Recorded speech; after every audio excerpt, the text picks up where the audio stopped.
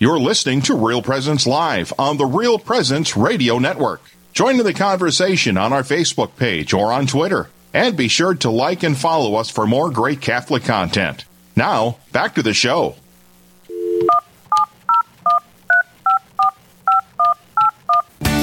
They're the famous touch tones that bring us back in to the Straight Talk segment here on Real Presence Live. Father James Gross and Father Jason Leffer joining you, priests from the Diocese of Fargo, and we are looking forward to visiting with you and hearing your questions. The number is 877-795-0122. You can also contact us through our Facebook page at Real Presence Radio.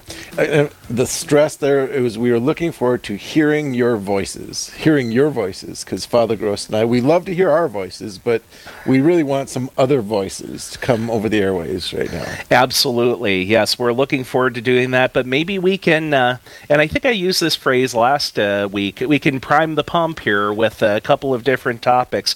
One in particular that would be very timely for today is the memorial that the Church is celebrating, and I mentioned this in my homily this morning, that if you had an average group of Catholics and you said the name St. Pius of Pietrelcina, I think you'd get a lot of blank stares. People just don't quite recognize. But if you say St. Padre Pio, then there's a lot more recognition. There was a vibrant modern-day piety about him, his picture on people's walls, things like that. In the generation before Gen X, you might say, with regard to Pope St. John Paul II, Mother Teresa, St. Teresa of Calcutta. Well, and again, just on so many levels. I mean, he was so instrumental during World War II, for example, in health and healing, and just he had these spiritual societies throughout the world of spiritual connection where people knew him, and there was and just the grace of the Holy Spirit was alive through his powerful intercession, and people throughout the world had met him and known him. And in my life I've met like 5 people who actually went to confession to him, who would share stories with me about their experience of meeting him. So we could say he's a contemporary almost in our sense. Yes. So. Is he one of those, and you hear this from several different confessors, who was given the gift of smelling sin like a stench on penitence, and this would actually help him give people courage if they were reluctant to confess something, because he could tell, in a sense, that they were holding back and not making a good confession. It's a true story. One of I forget the gentleman's name now. He's Italian, but he came more as like the gospel today was. It said Herod was interested in seeing Jesus. He wanted curious, but not really going a magic or entertain me or a magician or something like this. And a lot of us are that way with Padre Pio. You get curious about all his spiritual gifts and stuff. So this Italian, he was a journalist, and he came and he was kind of, I guess, didn't really take the confessional seriously, but went in there more to kind of interview him or get information of him. And Padre Pio says to him, "You skunk. You smell to high heaven with your sins. You get out of here. You don't come back to me again until you're ready to confess your sins." And the guy had been living a pretty bad life or whatever. And, well, the gift of the Holy Spirit hit him, convicted him, and he did. He came back then. And he ended up becoming one of the reasons why we know so much about Padre Pio, because he really did then write about the true Padre Pio. And not to divulge anything, but that happens to you every Saturday in the reconciliation. I get kicked out of the confessional. No. So let's a little bit of biographical data, because it is a fascinating story when you look at his early life as well. He was born Francesco Forgione. I mean, that's as Italian as it can get, from a village, Pietrelcina, in the south of Italy. That was 1887. He took the name Pius, or Pio, upon his entrance into the Capuchin Franciscans as a friar, in honor of Pope Pius I, who was from a nearby village and whose relics he had gone and prayed before, and various things like that. It was a poor family, and they needed Francesco's help at home with shepherding and chores, so he could only go to a couple of years of primary school. But when he discerned very early in his life a vocation, his family knew that he would need more education than what he had, but they didn't have the money for it. So Francesco's dad took a period of a few years and traveled to the United States, worked in this country, I believe it was Bridgeport, Connecticut, near New York City, earning additional money because there were more economic opportunities, sending that money home so that they could afford the tutors that they needed in order to get him caught up in his education. And the stigmata is one of the things that most everybody knows about Padre Pio, which began in his late 20s, shortly after his ordination, and persisted for some 50 years until his death at the age of 81. In addition to the hands and the feet, I saw something, a documentary where at his shrine at St. Giovanni Rotondo, they have an exhibit of an undershirt with deep stains on his right shoulder. So on Thursday evening, Fridays, when the pain would become acute, around the same time of the week as our Lord's suffering and death, he also had that pain which reflected the carrying of the cross, something which would not have been visible, but really is fascinating too. What's interesting for those of us who are observing this or looking from the outside, he always experienced these things as like a deep humiliation, that he had done something wrong, or there's something wrong with him, that the humiliation of these wounds and so forth, that he, like we see it as, oh my gosh, he's so holy. He experienced it as that he was unworthy, and that there was an embarrassment to him, and he always tried to hide it or cover it. There's this beautiful, I just love that, there's so many stories about him, of course, but going back to when he was a child, I just love this. It tells you about his soul, where he literally had the ability to see his guardian angel and communicate with his guardian angel. And he not only that, but he could see everybody else's guardian angels. And so, and again, the poor family didn't relate a lot, this kind of thing. He literally thought everybody had that gift. He thought everybody could see the guardian angels. And he presumed it was a normal thing. And there's this story about he's, I don't know, about 7 years old or something, playing. There's kind of this neighborhood bully. A little boy, a little older than him. They're playing, but they're out there, and this little boy kept cussing or swearing. And every time he did it, Padre saw the effect it had on his guardian angel. And he goes to this boy, and he said, why do you treat your angel so badly? Why are you doing this? You're hurting him. Stop it. It was only at that point that he realized that others couldn't see the angels the way he could. Right. I want to follow up on the phenomenon of the stigmata. First of all, the humility. The church had restricted his exercise of his office for a time to investigate things, and it took humility to be in that that position and to wait for him to be vindicated, so that they saw that this was not some sort of hoax or something fabricated. But medical professionals will tell you that if you have wounds such as what happens there, you're likely going to die within a matter of weeks, either because of the trauma of the continual loss of blood or infection that could enter into them. But not only did that not happen through these decades in his life, but the wounds emitted a fragrance like roses.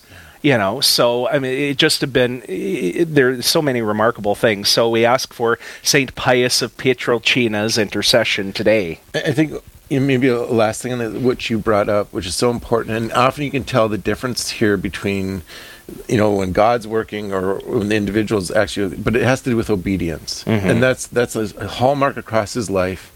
He was put under some very severe obediences at different points. He always came under obedience, even though it meant like giving up his spiritual gifts or being able to hear confessions or celebrate mass or doing different things. And in the end, it proved true that because through that obedience, even though those who may be in authority over him weren't such good people at times, God worked it for good for his salvation and for the rest of us. That may be the most important part of his legacy when you look at it. And the temptations to want to be in the arena, so to speak. God is, it gifted me with these things. Why shouldn't, they be proliferated somehow? But 877-795-0122 is the number. And we do have a caller on the line, someone you may be familiar with here, Father. Karen is calling from the nearby town of Adams. Welcome to Real Presence Live. Thank you. Good morning, Father. Good morning. So, Karen, the first thing we need to do is you need to help Father Gross identify who your son is so that he knows. Yes, your handsome son, Kelly, right? Well, Kelly and Blaine both, who are... is the 5 children. Yes. Yep. I'm very grateful to have two of your boys here in our parish here in Grand Forks. How are things in Adams, North Dakota today? It's beautiful. Isn't it gorgeous out there? Sun is shining, wind is blowing. Okay, well, Karen, what's on your mind this morning? Well, on our mother's birthday in September, one of the readings was Matthew, the genealogy of Joseph. Mm-hmm. And every time I see that scripture, I cringe because it's like, oh, no, I can't pronounce any of it. Can you guys give me a new way of looking at it or reading it, possibly? Well, before Father Leffer weighs in, I just want to share an additional story about this. That reading comes up a couple of different times. It comes up on the final weekdays of Advent, I think maybe the first of those final weekdays. And then it is also it's also the reading for the Vigil Mass of Christmas. Now, that's the long form. You can take the shorter form of the text that follows of the angel speaking to Joseph in his dream to take Mary into his house as his wife. But I often think of that in terms of, putting that genealogy at Christmas time, and here people are thinking about the three kings and Bethlehem and the baby Jesus, and they're hearing Shealtiel is the father of Zerubbabel, and Zerubbabel's the father of, and just, like you probably are, Karen, just, holding your hands up in exasperation. Well, okay, so what this does is it kind of exposes who we are as Christians. So the deeper reality is we are Judeo-Christians. So everything of the Jewish faith we claim as ours because Christ was Jewish. And now as Christians, though, some of that stuff we let go or we're not too familiar with, or the importance of it. So St. Matthew, he is writing for a Jewish convert audience to Christianity. So he's bringing together these different worlds. So these lineages, these names they are so very important to the Jewish people. Even to this day, the faithful Jews, they carry around their lineage in a document that proves. And what those lineages were about is it demonstrates, well, I'm a son of Abraham, which means I'm a son of the covenant, which means I'm entitled to the temple and I'm entitled to everything that is promised through the line of Abraham, and I have proof. I carry around with, and so I have you have to memorize at least 14 generations back, and if you ask any faithful Jew, he'll be able to rattle off all the names of his relatives and descendants that prove that he is of the covenant, that therefore he's one of the chosen people. He's chosen by God.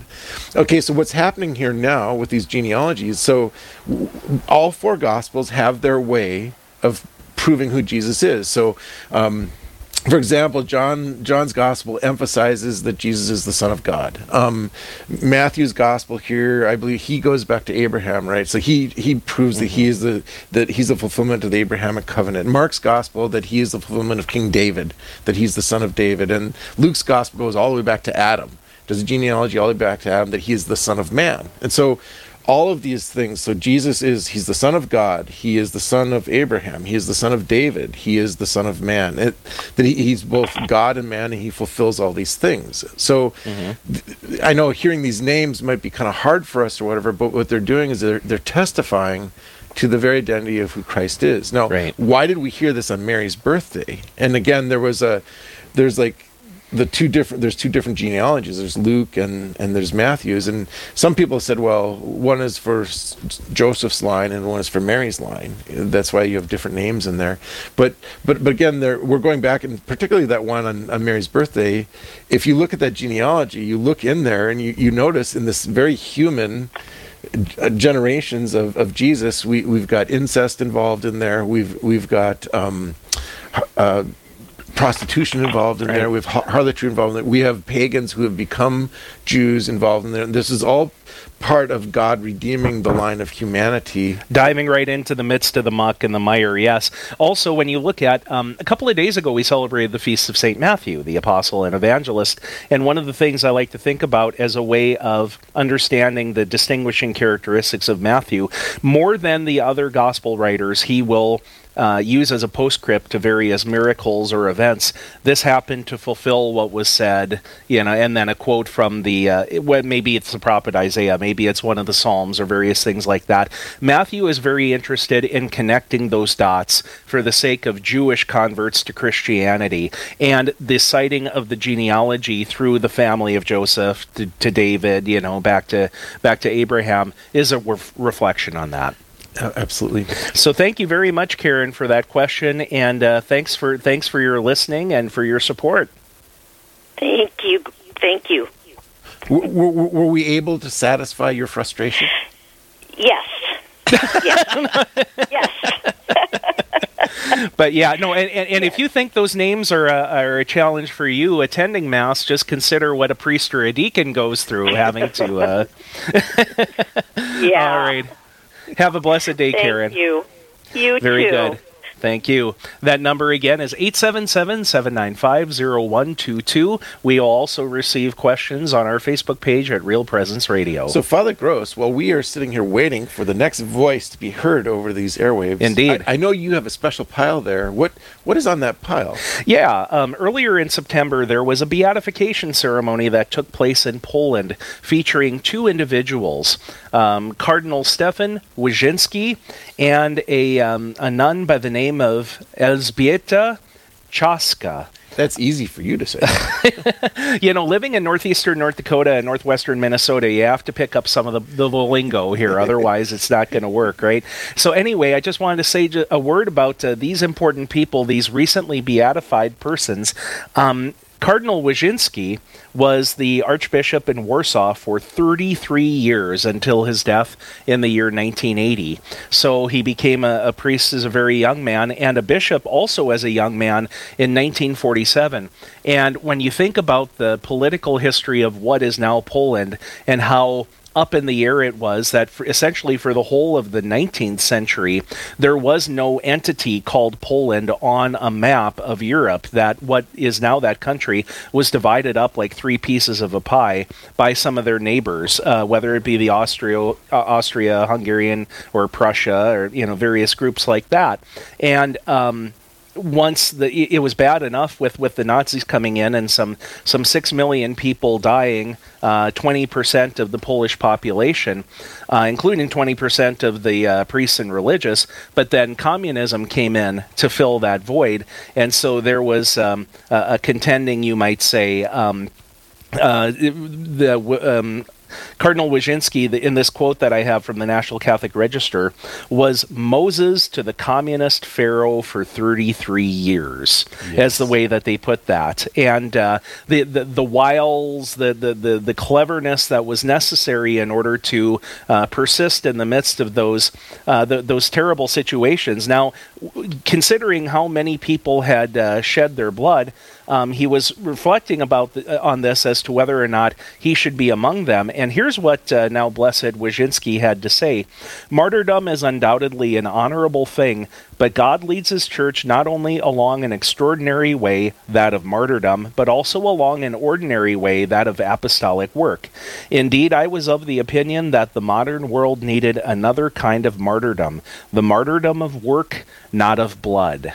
And so that explained his desire to remain with his flock when so many had, especially in World War II, shed their blood. And in there, you and I are so fortunate in a week here, we're going to have George Weigel, who did the biography of John Paul, and he comments on him so deeply, beautifully. But because of that, we know a number of stories. So one of you mentioned his cleverness, and like what was Jesus say? Be as gentle as a dove, as clever as a serpent in this world. Shrewdness, yes. And so, like how do you do that delicate balance? Or if you do the wrong thing, they're going to kill people. But if you don't do the right thing, then your people are going to suffer faith-wise as well. So one of the extremely clever things he did was he put forth Karol Wojtyła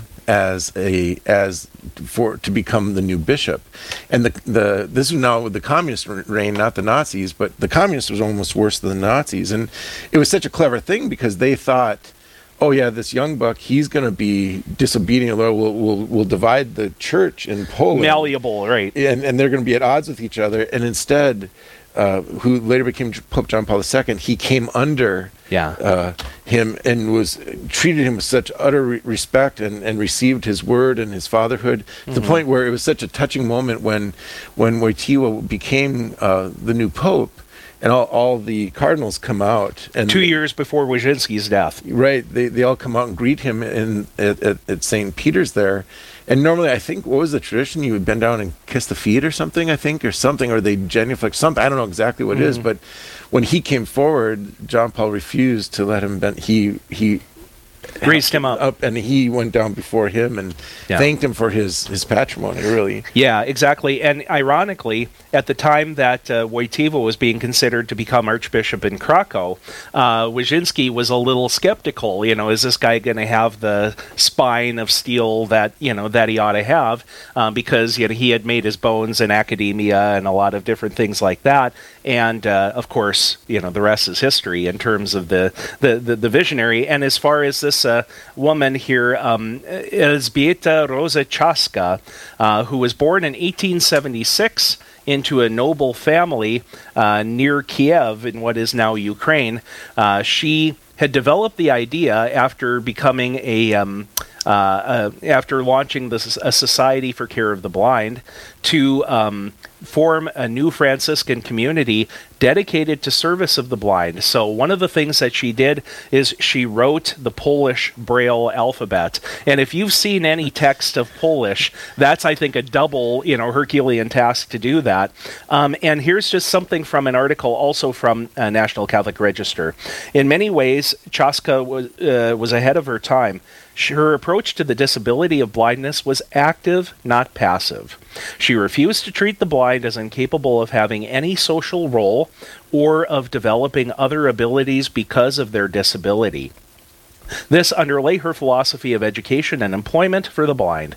At the same time, she also recognized that even with their disability, the blind could open the eyes of others through spiritual solidarity by helping others recognize their spiritual blindness to God and as regards sin and things of the world. Now, Cardinal Wyszynski and Elżbieta Czaska were contemporaries. She died in 1961, but he, as a young priest, would teach catechesis and would work with some of her communities, and he commonly said that he learned more from them than they ever learned from him. Wow, beautiful. It's powerful witness and testimony. Yes, indeed. So I believe that was about a week and a half ago that these two newly blesseds were raised to the altars. So let's pray for their eventual canonization. Now we just have to wait for some miracles to happen. Exactly. and you never know, there might be something in the hopper already. We were talking about numerous other, with my high school students, we were talking about there's a young woman who's become one of my favorites, Blessed Chiara Badano, who was born in 1971 and died in 1990 of a very aggressive bone cancer. So she was from northern Italy, not far from the city of Genoa, and by all accounts was a very common sort of teenage girl, but was in that ordinariness of life deeply committed to Christ. And one of her famous quotes once she received the terminal diagnosis is something to the effect of, "It is all for Jesus. If you want it, I want it too." Wow. That takes a lot of... I know. Well, speaking of saints, so I've got... St. John Nepomucene on my mind. So that's a patron saint of Pizik, North Dakota. We have our huge celebration coming up a week from now. So we're and boy, people are excited. We're all fired up. We're having all kinds of meetings and organizing stuff. So the date is Saturday, October 2nd. That is correct. The Nepomuk Gnarly, and it's called Nepomuk after St. John Nepomucene. He's from Nepomuk in the Czech Republic, and which is the gravel region there. And so we're having this gravel bike race, right, that's going on, and that's just my excuse to get people to come there. And so we have all kinds of things for the family, for kids. There's going to be food. We got food trucks coming. There's going to be traditional Czech pork and dumpling that's going to be taking place. Yum. So people will be coming for that. And so the first race, the gold race, the Golden Loop, that's when's going to start at about 10 o'clock, and they go out for 50 miles. And there's real gold that those riders are going to win. I just received word yesterday that there's 4 professional riders who are coming to compete in that race. So the first prize is $2,000 in gold. So I mean that's worth riding for. And then also have and there's some women coming too. I heard there's I don't know if she's professional, amateur, but out of Colorado. She's coming, and she is quite the athlete. I guess she's going to compete in the women's division. So that to go forward, and then we got the Silver Loop, which I'm going to ride that one. That's 25 miles, and so a lot of local people are signing up for that, which makes me very happy because we're trying to stimulate too, like that, getting interest in this and so forth, and enjoying the great outdoors and Mother Nature. Oh, absolutely, and the weather forecast looks great at this point. So it's going to be a lot of fun riding in the sandhills up there. It's the old beachhead of Lake Agassiz is where it's taking place, and so there is a few hills involved, but the beauty of our local area, and then probably one of the bigger events is going to be we're calling it the Ice Cream Loop, where so anybody can come, and it's just 6 miles. It's 3 miles straight west up. It's called Pengilly's Hill. Get up the hill, and then you turn around and you coast on home. And you end up at the J Mart for some for ice cream treats there or whatever. And the T-shirts came in yesterday, and they look awesome. I'm really excited. And so we're gonna have St. John Nepomucene. He's our mascot. He's called Nepomuk Gnarly, and he's taking on another personality. So I'm trying to slip faith in here, with it as well. We'll start the day with mass early in the morning for the local people, and the night before we have a big setup going on, and the food truck is coming all the way. The one that's coming is from Detroit Lakes. They heard about it and they said, "Hey, we'll come up and do this." And I was like, I can't guarantee anybody's going to show up. Or they said, "You know what? We're willing to take a risk and do it." So they're going to be there early on Friday evening. If you hold it, they will come, Father. So the thing is, there's going to be a beer garden now, I guess, and all kinds of stuff. And I'm hoping next year, a year from now, that we actually have live music that'll carry on. So we're trying to build this thing. We already have plans in the hopper for next year.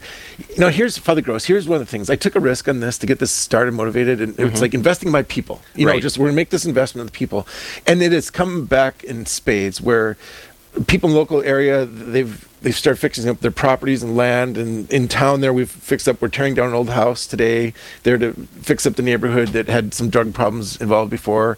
That's all exciting. Not only that, but we've had people kind of come out of the woodworks and they've connected. I gained a family from a neighboring town down the road who they had moved in from Grand Forks actually and didn't know about it, but through this they had heard, so it's wonderful to do. How's it? First comes the ordinary, then the extraordinary. First comes the natural, then the supernatural. First comes, like he just said there, do the work. Yep.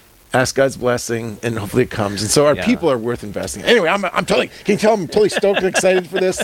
Yes. Father Leffer is fired up, and for good reason. Kudos to you guys for facilitating this great bike race and city festival, Nepomuk Gnarly, about an hour as the crow flies northwest of Grand Forks. So stay tuned as we come back with the second hour. We'll be visiting with a fellow priest of the Diocese of Fargo about an upcoming Blue Mass. You're listening to Real Presence Live.